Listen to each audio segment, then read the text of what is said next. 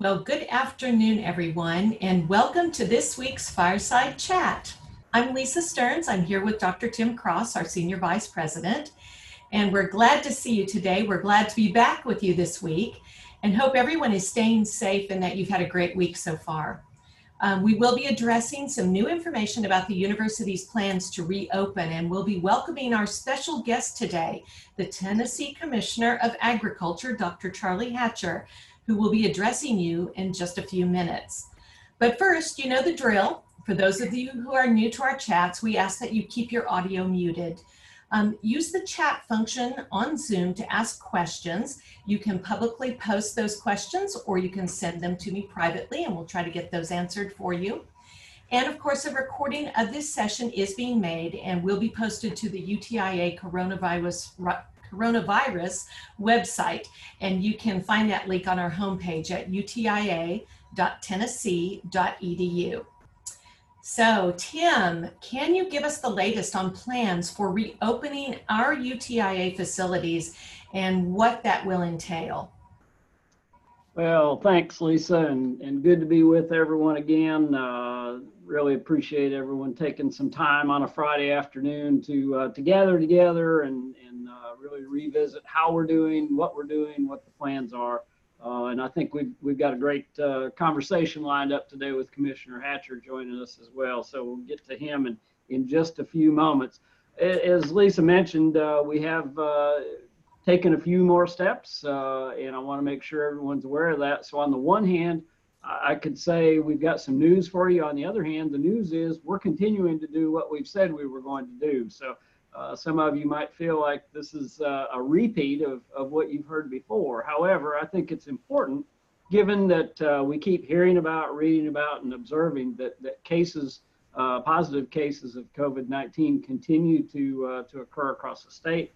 In our communities, I just think it's important for us to revisit, okay, what are we doing? How are we doing it? What's the plan? So let me start off by saying we've sent a message to all of our supervisors this week, and that would include our deans, our directors, our department heads, and hopefully that information is getting down to all of our frontline supervisors as well. And we've asked them to really start to work through a checklist about reopening, if you will.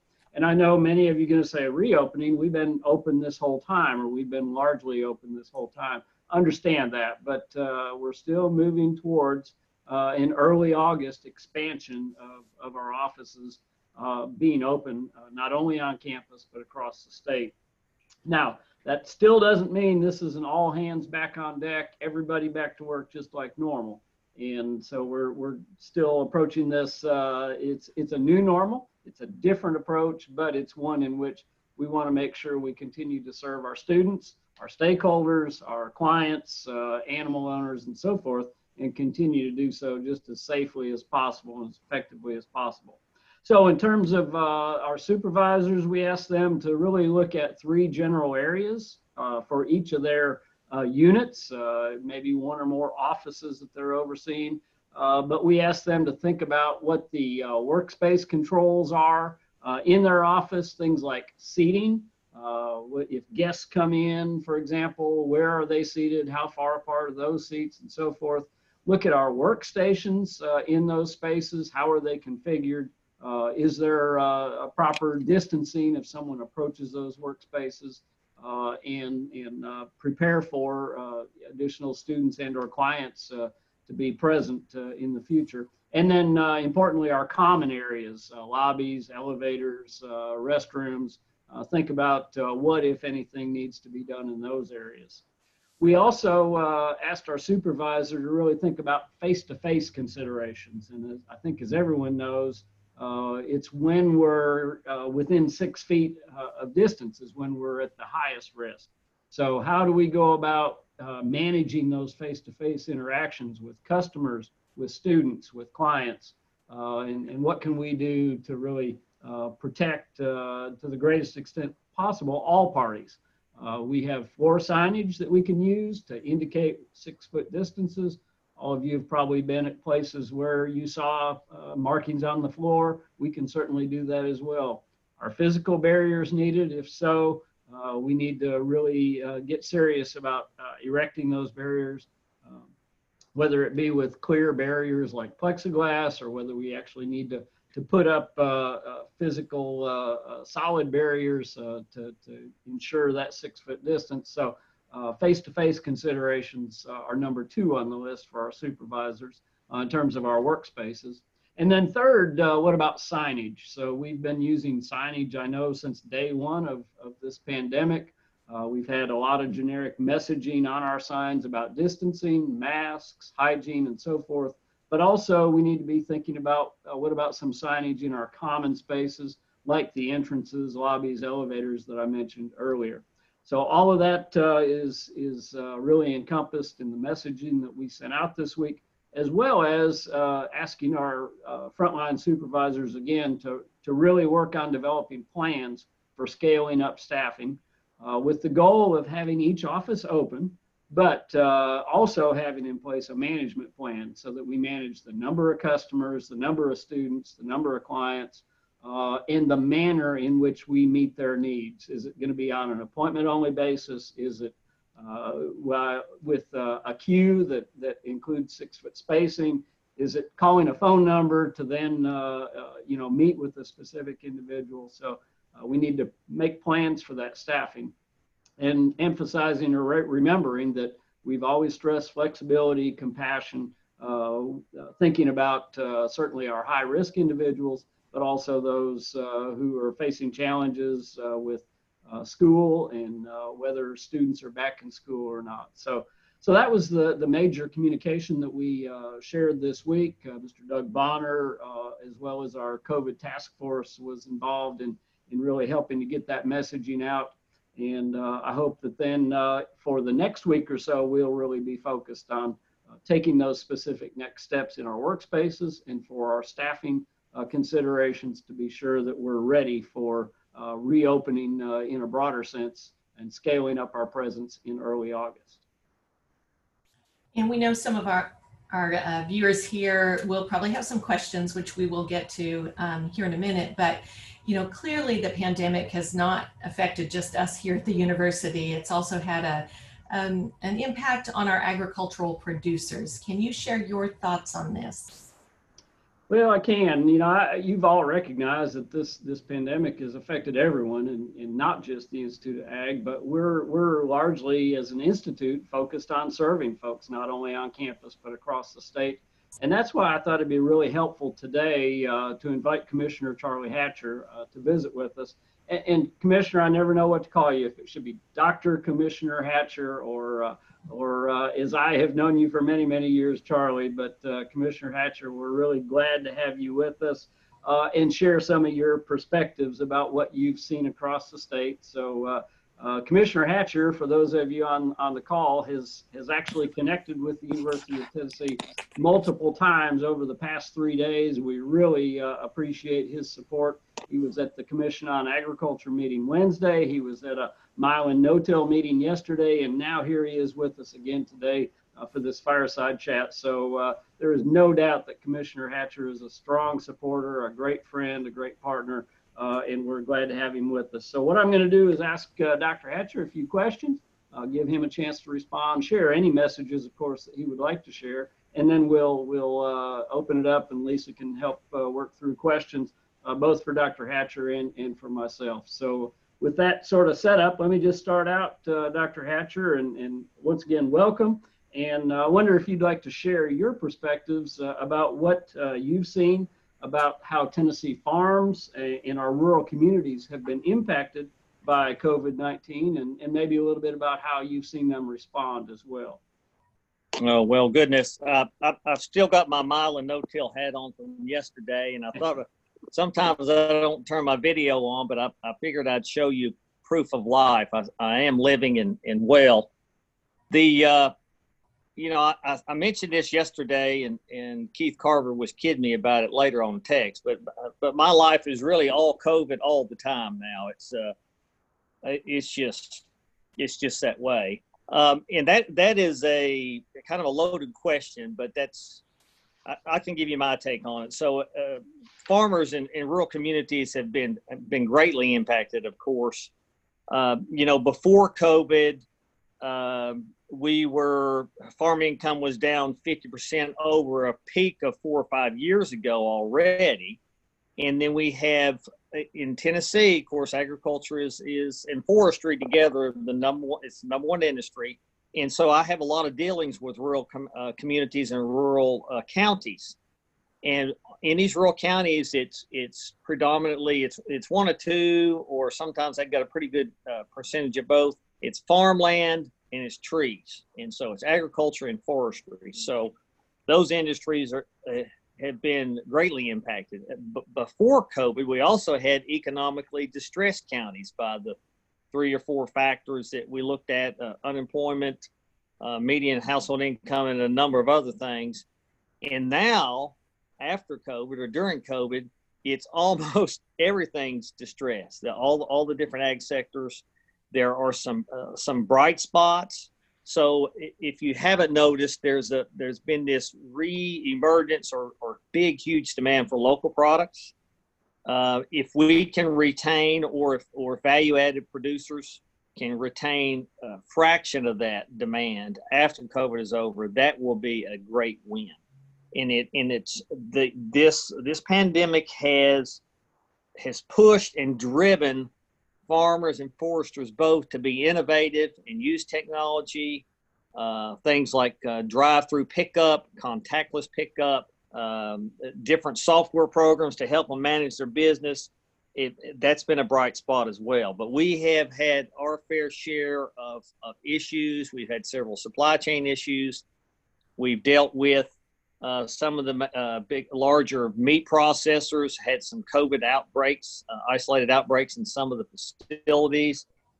And we experienced in Tennessee, really not near as bad as other states, but this backlog of livestock that were ready for harvest. And we have successfully managed through that. But it does bring up the importance of having processing capacity within the state, especially meat processing, and there's other processing that we need to have increased capacity, because it's easier to pivot during an emergency like this if you have that processing facility within the state. But that's kind of hard to do with the interstate commerce that we have and the export that we have. Now, we lost a lot of export markets. Dr. Aaron goes over this when we have our ag stakeholder calls, and most all commodity prices are down. So, I say that, it's not dismal. It's just a pretty tough situation now, and we're trying our best to address it. Good.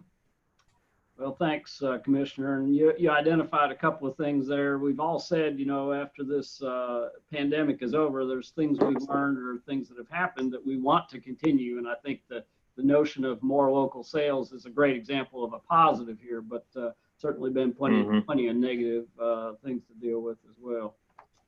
So let's take it a little further then. So you've seen a lot of these challenges across the state, but I also know you and your staff have been very busy responding to these challenges. I wonder if you want to share just a few of the things that have been going on from the Department of Agriculture and your staff in response to the COVID-19 pandemic. Well, we've been trying to stay engaged with ag and forestry stakeholders, and we've had those. We started out weekly calls, and we've gone to twice a month or every 2 weeks, and those have been invaluable to me because I learn something every time I get on those calls about what the health data looks like. And the governor was on one of the calls. We had the Speaker of the House, and it's been our attempt to try to stay in touch, and there's nothing like doing that. Now, there's been a plethora of USDA programs on the producer side to help them, and those have been going well. And Mike can brings those updates when he gives USDA update on those calls. We've always been support of trying to support ag and forestry businesses. So we still have ag enhancement. We did have it as of yet taken a reduction in that. We asked for an increase, and that we're granted that initially until COVID hit, and that's been taken away. But we still have that 21 million base that we have to work with unless something happens that I'm not aware of. And there'll be, a concentration of part of that to help the current economic situation due to COVID. And then we have the Ag Enterprise Fund. It's been invaluable to cost share with Ag and Forestry businesses to help them. We have that money. But in the last 6 or 8 weeks, we've been working with the Unified Command and the governor's office for some kind of program using the federal CARES money to support ag and forestry businesses. And we've come up with a plan for that. In the next week or 10 days, there should be a big announcement about that in the CARES money that's going to go in support of that. So and we intend to kind of operate that sort of like we have Ag Enterprise Fund, and it'll be an application process, and based on you have to prove a loss and a COVID expense to qualify for that. So, but it's more targeted. It's not going to be a producer oriented program. It's going to be more of a if your business didn't receive much federal funding or wasn't some of the programs that were afforded some of the business. If you didn't get some of those, we intend to try to focus on the ones that didn't get other federal funding with this federal funding. So, but we'll manage that through the Department of Agriculture. So that's a few of the things that we're doing. We had to prioritize things just like y'all did to keep our critical operations going. We're still doing our food safety and our animal testing and our feed, seed, and fertilizer testing and all that. So it's been a load. I know you've been busy. I know your staff's been busy. I also know how helpful those industry partner conversations have been every week or two. Yeah. And that's been, I think, strongly valued across the state. And again, probably another example of something we might continue even after the pandemic's done, just to keep everybody in touch. A lot of people say that. Yeah. Yeah, very good. All right. So let me, I was going to say, take off your commissioner hat, but I don't want you to take off the mile and no-till hat, but change your frame of reference just a little bit. Many may not know on this call that you're a graduate of our College of Veterinary Medicine. So as an alumni of our vet school, as someone who's been to, on campus here at our College of Veterinary Medicine, and someone who's got a daughter that's a practicing veterinarian, I wonder if you'd like to share any thoughts or comments about how this has affected our veterinary folks across the state, both small and large animal. Well, veterinary practice was one of the critical infrastructures identified early on, but there was some confusion of whether that played over to a small animal or not, but it does, because small animals are important in a lot of people's lives, and just the health of those, you have to continue that. There was an intentional shift early on to try to not do elective surgeries, just like on the human side, so we could save PPE, so we could leave that for the human side more. That happened initially. The initial shock right away, some clinics closed down completely, others did not. Those that service livestock never did slow down. In fact, that ambulatory business may have increased in some practices. And my daughter's practice does a lot of livestock work as well. So they are currently, at least in my daughter's practice, they're currently not letting people in the office. They go out with the mask to the car and get the pet and bring it into the office to work on it if they need to. And then they do ambulatory calls, or it's a lot easier to social distance. So it's had similar impact. I know a lot of veterinary practices have seen a decrease in their practice and their revenue. I think it's starting to bounce back a little bit. And I'd say the livestock practices were less affected than the small animal practices, or the ones that were exclusive small animal. But veterinarians know the deal and know how to prevent disease. So most of them just fell right in line there. Yeah, good. And our clinics operated just as you've described, with patients driving up outside the facility and then us meeting them there, and it's worked very well. Mm-hmm. But it's been a load on our faculty and staff at the college. They've really continued mostly nonstop since the pandemic occurred, and on top of that, trying to figure out how to do the hands-on education that's required to produce a capable, qualified, competent veterinarians. So my hat's off to them for the work they've done throughout this pandemic. So let me ask you one last question, then we'll turn to maybe some questions from those on the call here today. So you're a commissioner of agriculture. You've been a veterinarian, served as a state veterinarian for years, but you're also, by virtue of the fact that you are a commissioner, you're a member of our University of Tennessee Board of Trustees, and have been really good about attending and participating in those meetings since your appointment as well. I wonder if you'd like to share any comments about your views of the reopening of our campuses. You've seen system-wide the plans and the discussions about that.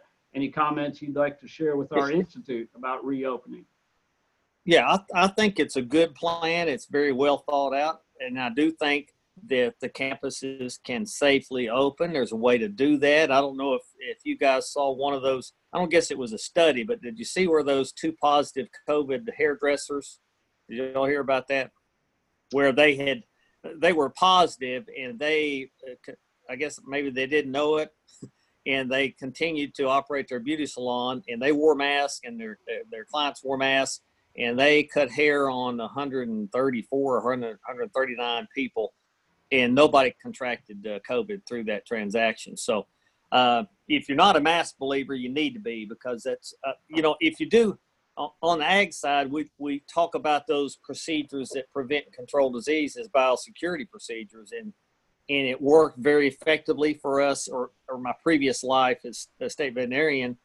And so mask and washing hands and social distancing and all that is the way we can control, or at least try to lower the risk for that. So I think we can do it safely. That's not to say if you're a high risk person, probably you need to stay isolated most of the time. I've got a 82-year-old mother-in-law on our farm campus here, if you will, and we do our best to try to protect her. She doesn't go out much at all.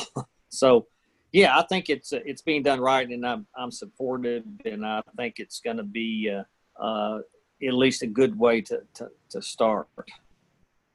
Great, thanks, Commissioner, and I agree with you. We've got some pretty darn complex guidance and rules that we're developing at the state level, at the university level. But when it comes down to it, it's my opinion, the really simplest things is what's the key. Washing your hands, cleaning your workspace, wearing a mask, staying 6 foot apart. And thanks. The shaking hands thing, and I missed that part of it, but I guess it'll keep us all healthier. We may never shake hands again, you think? We may not. I don't know. Dr. Beal was saying the other day she likes to hug people, and I told her she better get over it. Yeah, that's over with. Yeah. For the time being. All right. So with that, Lisa, do we have any questions for Commissioner Hatcher? We do, Commissioner. Here's a question for you. We've been hearing that there is a 1-year waiting list for processors to process local produced beef. Is this just a short-term issue, or is it a COVID-related issue, or do you see it as being a long-term issue? Well, it's a little bit of both. I mean, COVID certainly affected and emphasized it and showed our deficiencies there.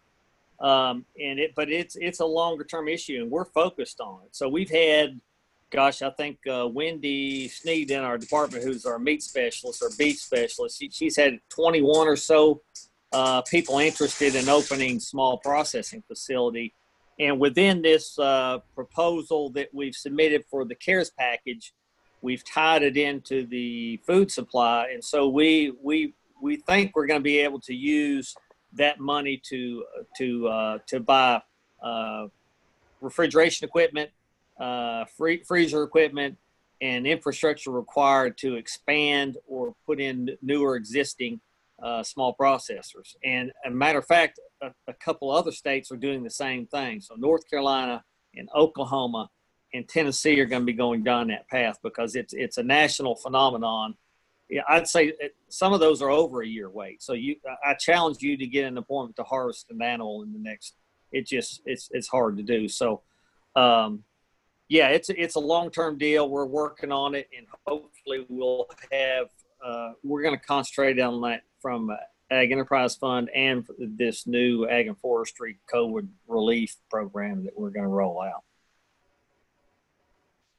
So this question actually, both of you could answer for your respective areas. This person is asking about the use of face shields as opposed to face masks. Do you see an advantage to that? And if so, like where would you see that? You want to address that first, Tim, or? I'll probably address it by saying I'm confused about shields myself. I can see some advantages to shields. I know that the university is really focused on making shields available, but I've also read that if you don't wear a mask along with the shield, it's really not a great advantage. So I'm going to need some guidance from some of our public health experts on shields, I think. Yeah. If it makes good sense, I'm for it, but I don't understand why we'd wear a shield and a mask at the same time. Seems like that's even more intrusive and less comfortable. So, Charlie, I don't know what you've heard about it. No, I've heard the same thing. It is kind of confusing. If you didn't have to wear a mask and a shield, then you could at least see their lips or see their face. I mean, some people I don't even recognize with the mask on. Have you noticed that? Yes. Anyhow, so I think there was, I know that there's been some shields used in meat processing, and I guess the idea behind that is protect the eyes as well, because you could absorb things through your eyes. That would be helpful. But for just a regular person, I can't see it. But then again, I mean, we're using plexiglass, it registers and where you have that, and I think those work well. I went to the co-op a month or two ago, and they had their whole service counter enclosed, and I think that's smart. So, I think there's a place for it, but I don't know where exactly. One of the things I do is say, I don't know, but we got people that do know. Yeah. In our chat, Dr. David Anderson has a thought or two. David, you want to share with the group just a little bit of your perspective on this?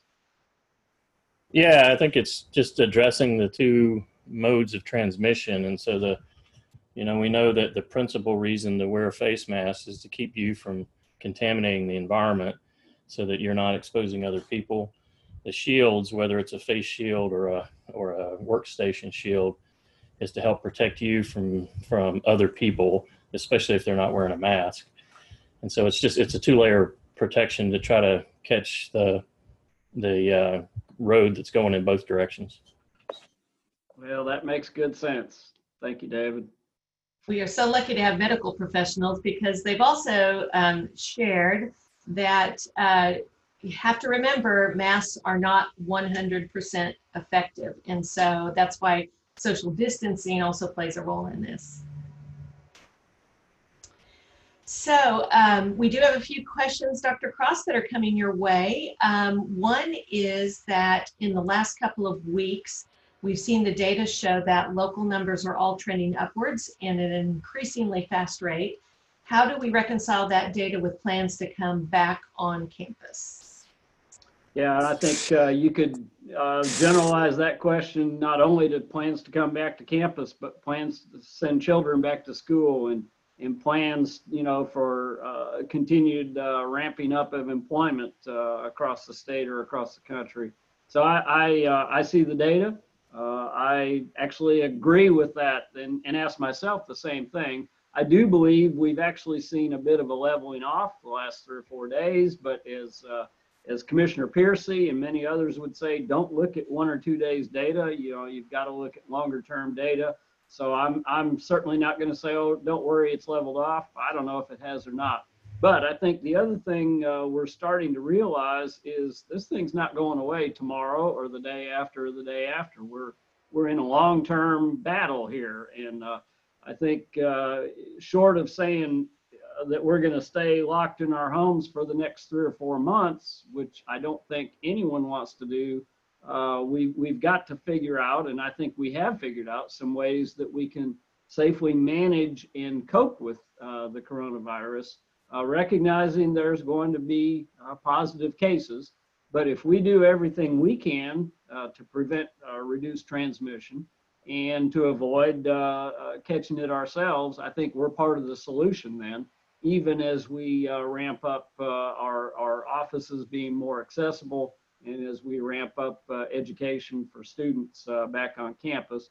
And I'd also say when it comes to coming back on campus, remember, we're not going to be conducting lectures to 250 to 400 students in one room. We've adjusted social distancing. We're making sure that there's proper hygiene for sanitizing before and after classes. We're making people self-screen so that if you're feeling ill, if you've got symptoms, you're not to come to campus, not to come to work. So I think we have procedures out there that certainly require cooperation, certainly require good behavior on all our parts. But if we'll all do our part, we can continue to move this direction and do so with a minimum of risk. There's nothing that's totally certain in this world. And I don't know that we can be absolutely certain that we can cross the street tomorrow safely, but we can do so wisely, and we can follow practices, whether it be COVID or anything else, that give us the very best chance of staying safe and staying healthy. And on top of all that, then I come back to what the commissioner mentioned, and that is, but if you're in a highly vulnerable, high-risk category, you should stay isolated. You should stay working remotely, and you should work with your supervisor to make sure that's the case. Commissioner, I'll just ask if you want to make any comments about the increasing number of cases and how that impacts our reopening. Well, I think your comments we're recording this. I might use your comments later. Yeah. But you know, I find myself, I go to the Department of Health website every day and do the positivity rate. If you look at the positivity rate, has anybody looked today? No. But it's I wouldn't let the number of positive tests scare you, but you need to look and see how many tests were run. So we've been running, I know we went from like 5, we jumped to 8%, and then a couple of times we jumped up to 10 or 10 point something. The last couple of days when I checked it, it was about 8.5%, might have hit 9%. So, you know, Florida hit as high as 20. So I think the positivity rate is something we need to watch. But I agree with you. I mean, we have to follow all these procedures together to do it right, and including the face coverings and hand washing and social distance and all that. But I do think there's a safe way to do it. But you got to protect that high risk group, and you're right. They have to work that out through their supervisor, and that can be done, because it just wouldn't be smart to put an 82-year-old with with diabetes out in the general public, with or without a face mask. But another comment or two. As part of that economic recovery group, we had to open the economy on a limited basis. I mean, it was on life support. It was fixing to be a total economic collapse. I mean, I know there's some that say, well, that's not good to open things up, but we tried to do that safely, and I know we've seen this latest trend to go up. But another thing you have to look at too is your healthcare system. We surely are not going to do our best to have some headspace and keep some headspace available. I think if you see that beginning to max out, then you're going to see some more action taken. I know some of the hospitals are already not doing elective surgeries, and that'll help in that respect. But because the last thing we want to do is take away that healthcare option, then you would have more people dying. We're not going to do that, or I hope we don't do that. So we'll take different action. But we have to. There's risk. We can limit the risk, but we can't eliminate it. Thanks, Commissioner. And in some ways, you're exactly right. We got to learn. We had to learn to live with it, because you're right. I don't think it's not going to be business as usual until we have an effective vaccine. Do you think? I agree. The days of mass gatherings and things are over until that happens, and then you've got to worry about. And what I worry about is the next one. I mean, there's already in my previous life dealing with viruses and bird flu and swine flu, there's talk of another swine flu mutation that could affect another pandemic. So we're working with, also going to submit a proposal to the governor's office on the One Health concept is really right on spot now, because we want to be able to do some human COVID testing at our lab to run as overflow for the health department, because they need some help right now, and we can provide that. Very good. Yeah, I think both at the state level and at the university level, the move to really ramp up One Health work is Yeah, well timed. Maybe 10 years too late in some respects, but boy, no time like the present to ramp right. up further. So in thinking about cases rising and this continuing to grow, Tim, in particular, what would it take to change your mind about opening or keeping open the campus? And is there a plan for potentially closing if it did get out of control? Yeah, we've actually talked about that among the chancellors, President Boyd, and it comes right back to something Commissioner Hatcher just mentioned. And we really think key would be our healthcare capacity, availability of hospital beds, availability of ventilators, availability of bed space, and emergency care, ICU space. Those in particular, if we can't treat cases, then it's really a dangerous situation. If there is that capacity, we've got a better ability to respond to a positive case should it occur, and should it require really in-depth treatment. So I think that would be first and foremost. Secondly, I don't think it's not going to be an independent decision. I think for the Institute of Ag to declare we're going to close and Knoxville remain open is not going to happen, and vice versa. So I think we'll coordinate very closely with Chancellor Plowman and her staff, and also, of course, make sure the president is on board with whatever decision might need to be made as well. So I've said before, it takes months and months of planning to get ready, but changing course and declaring, we're going to go a different direction and everybody work remotely again, that, as we've seen, can happen very quickly. So I'm sure not indicating that could never happen. It could, but I think we're continuing to plan and move towards reopening with the notion that we've got to do so safely, but we've got to serve the citizens of the state, we've got to serve our students, we've got to serve animal owners, and carry out our mission as well. So there's a question about our facilities that are off campus and visited frequently by customers and clients. And there's still concern about just how effectively those restroom facilities will be cleaned. Is there some way to maybe set up porta potties or some sort of facility bathrooms that employees could use? At least that would take the the use off of those facilities and have them available for clients. Well, that's a great question, and that may be the first time in my career that I've had someone suggest they would like to have a porta potty. But I understand the logic or the thinking there. If we've got commonly accessed public areas and we're not sure to what extent they're really being sanitized, I get it. So I understand. This is probably one of the most challenging areas for us because we are so dependent on our partners, whether they be county government or others, for providing our space. And that partnership means that we get the space, but as the owners of that space, others control and manage much of how the space is managed. So that creates a real dilemma for us.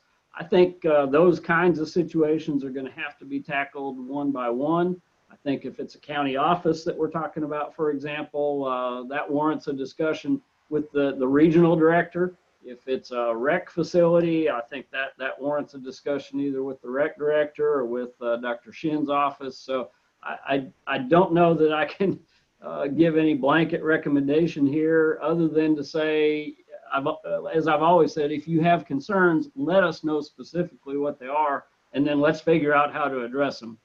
And that is, I think, the best approach to a facilities challenge like we've described that I have, and I'll commit to help in any way I can. If it's a matter of needing supplies, or if it's a matter of an alternative restroom facility, surely we can figure out how to do that and make it such that it's healthy and comfortable for those that are working there. And one follow-up to the 4-H comments. This person is asking, is your recommendations for all events or just UT 4-H events? Recommendations for all events. As far as just self-isolating or not having to just. Yeah, I think that goes for any event or any activity, any meeting. If you've been at some group gathering, and again, unless you know you've had, as Dr. Hatcher described, prolonged direct close exposure, there's no reason to immediately self-isolate. Now, if you're exhibiting symptoms or otherwise concerned about your health, that's another matter. But simply attending an event and then being required to self-isolate is not what we've been recommending. So we do have a question about traveling to a hot zone. Is that still a requirement that we need to self-isolate? Again, I think we need to be smart about what we're doing, and it depends on the nature of the travel and how that's being approached. So if we're going to visit a family member in Los Angeles, but we're driving there, I don't know why we would, but we're going by private vehicle. We're going straight to a family member's home. That family has no positive case. We're coming straight back to work. I don't see that would warrant a required self-isolation. If we're staying in a hotel in Los Angeles and frequenting many public places and interacting in entertainment venues and so forth, and I'm picking on Los Angeles, but just as an example that I think everyone knows is a hot spot. If we're visiting a hot spot and doing more of that sort of public interaction, I think that warrants consideration as to whether it might be a requirement to self-isolate. And I know this puts a lot of burden on our supervisors, but I think that's going to have to be a conversation with the supervisor and agree what's best for the employee and for the unit in which that person works. So we have a question regarding printed guidance for starting up with UT campuses and our K-12 schools. A lot of people do have students that they are having to negotiate, either keeping them home or sending them on to school. So the person is asking just what's expected of faculty, staff, full-time and part-time workers as far as coming back to the workplace. Good. And again, I'm going to put some of the burden on our supervisors, but we've said our offices need to be open. That doesn't mean every person has to be in the office every day. We can work out a schedule, and I hope we can work out those schedules such that if a family has children and they say, I've got to at least be able to take my children to school or provide care for them in the mornings, but I'm available in the afternoons, we need to be flexible and work with individuals like that. But we've got to be cognizant of treating everyone fairly. So I don't think it's a matter that we can say anyone with children doesn't have to work. And I also don't think we can say because anyone's younger, they have to work. We've got to look at this from a matter of fairness and equity. So it's going to be a judgment call, certainly, and we can have our human resources staff assist if need be. But let's try to work within each of our offices, determine what the personal challenges are of our employees, but then figure out a way that we can also work together to conduct the programs, do the research, provide the teaching, provide the clinical service that we need to do in order to serve the state. So, Commissioner, I suspect you've probably been asked some similar questions. Anything you'd add, or you may want to disagree with what I've shared? No, I agree with that. I'm just sitting here thinking, I'm glad you're getting all the hard questions. but you know, but really, I think I think you're right. You got to use some common sense on this. See, I referred to this before. I live on a farm here, and there's 8 families that live on the farm that are Hatcher influenced. And my mother-in-law lives in a house by herself, and she's 82 and got some health issues. So we're in close contact with her a lot of times, and with the grandchildren. So, I mean, I'm as careful as I can be. I'll go downtown, you know, that's a hot zone. Nashville's a hot zone. I go downtown, but I've got a mask on. I'm distancing. I'm not eating food with anybody. And then I go to that meeting and I get out. But it does make me a little bit nervous. I think you still have to be as careful as you can and do a combination of all those. But I'm sure everybody has a similar concern, you know, somebody in the family that's high risk. But you know, most of what we found, at least within our department, we've been following, or the employees been following guidelines as close as they can. If they come, we've had a number of, I'd say less than 12 or 15 out of 800 employees with COVID. And usually that's come from, it hasn't come from being at work or working from home or any kind of our activities. I suspect the same way would be for your people. Probably going to get it from a relative that's got it or doing something that I don't know, or exposure to, I don't know, to close contact with somebody, or they didn't know it, you know? Yeah. So we have what it looks like one more question, and it's asked, this person is wondering if there's any guidance on 4-H school club implementation this fall. That's a good question, and I think that's going to be really hard to do statewide, given the fact that every school district is pretty much making their own decisions about reopening, going online, doing some combination.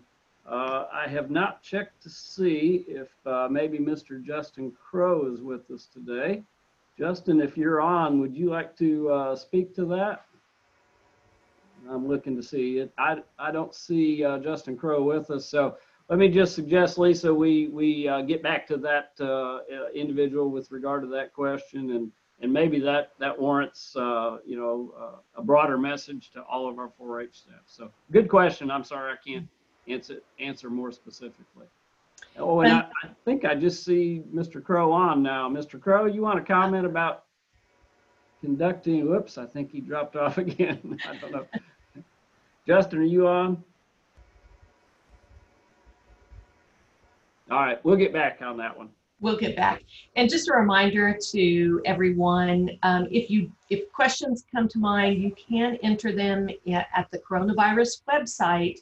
And we do try to get back to people as quickly as we can on those questions. Lisa, can you all hear me now?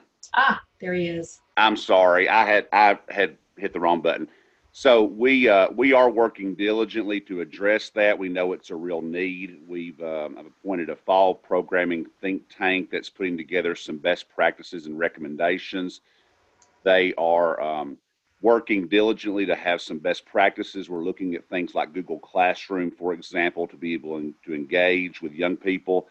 Dr. Senseman and I talked earlier this week. I'm trying to put together some resources for agents in particular. You know, for example, if they're asked and invited to come into a school, that will allow them to come in, but they have concerns about that. We're trying to put together some guidelines, some talking points. So we've got a whole team working on it. Their deadline is this next Friday to have all that information ready to go out. So more details are forthcoming. Great. Thanks very much, Justin. Sorry to put you on the spot there, but appreciate you letting us know what's going on. I just saw Lori submitted an answer as well. So thanks to both of you. And I see Dr. DeNovo says we're actually using porta potties right here at our College of Veterinary Medicine as well. So that's a great example of being creative and addressing a need.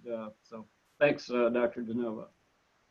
Awesome. Well, Tim, I think you're off the hot seat at this point. So do you have any final comments? Well, let me just say, we're all on the hot seat, to some extent, because we're all being looked at as leaders. We're all being looked at to set an example. We're all expected to provide answers, whether it be at home or in our communities. So, yeah, I might have had to field a few of these questions today, but I know each and every one of you has to field questions too. So let's be the positive example that we can be. And I keep harping on this, but I do think the only way we can really be successful in managing through this pandemic is with the simplest of things: washing our hands, cleaning our workstations, wearing masks, keeping distance from individuals, staying home when we're sick or think we might be sick, reporting if we are showing symptoms. Those are the things that are going to make the most difference. All the rest of the guidance and restrictions and rules that we have in place are really based upon those simple practices happening. And so if those don't happen, none of the rest of it really helps us a whole lot. So I'm sorry to be a broken record on that, but that just has to be our commitment. And it really, that reminds me that several weeks ago, we had a training that we offered about how to successfully and safely return to work, if you will. I actually, had forgotten some of that and went back and watched it myself yesterday. That training remains available on CATE. And so if you go to CATE and just type COVID-19 in the search, you can find that again. You may want to get a refresher too. It's still out there and it's still very pertinent and relevant. I know our faculty and staff are continuing to be really innovative in meeting needs, delivering programs. Yesterday's kickoff of the Milan No-Till virtual field day, I think, is another great example of how we've been able to keep everyone safe while also conducting one of the major field days that we do every year or every other year in the case of Milan. So keep up the innovation, the creativity, and keep yourselves safe. I want to again say a special thanks to Commissioner Hatcher and all the staff at TDA. We've got a really close working relationship with the Tennessee Department of Agriculture, and I really see how that benefits our organization, and I hope the Commissioner feels the same way. We appreciate his personal support and the department's overall support and partnership in so many ways. And I'll just give Commissioner Hatcher, if he wants to share one last word or thought, now might be the time to do it, Charlie. No, I agree with that. And just right back at you. I mean, the relationship we have with UTIA is tremendous, and it needs to be that way. And agriculture and forestry is number one, and we want to keep it that way. And this too shall pass at some point. But we've got to get better and better and follow those simple biosecurity procedures, as I like to call them, and there'll be a vaccine at some point. I agree. Well, let me wrap up just by saying, if you'll think back to the very first one of these fireside chats, I mentioned that, I chose that name because I looked back and thought about Franklin Delano Roosevelt and how he felt like it was important to communicate during a time of war. And, we're still in the war, but I do think we're making progress. So we're not ready to declare victory, that's certain.